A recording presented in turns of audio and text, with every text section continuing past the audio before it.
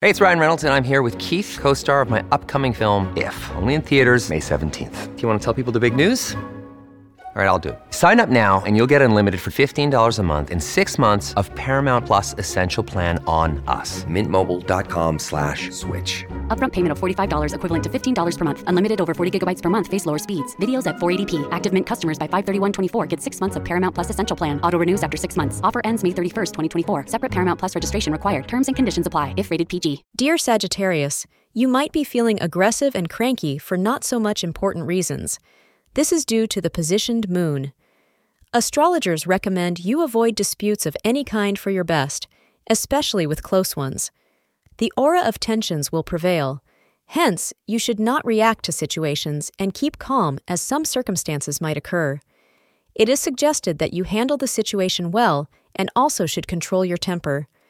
The lucky color for you is white, which can bring you peace. The perfect time to invest in yourself is between 7 p.m. to 8 p.m., which can bring some rejuvenation. Mediation at this time will help you feel better.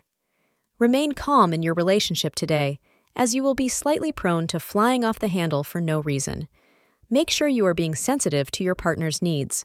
Your short temper is only a temporary situation, so try to just wait it out and remain level-headed.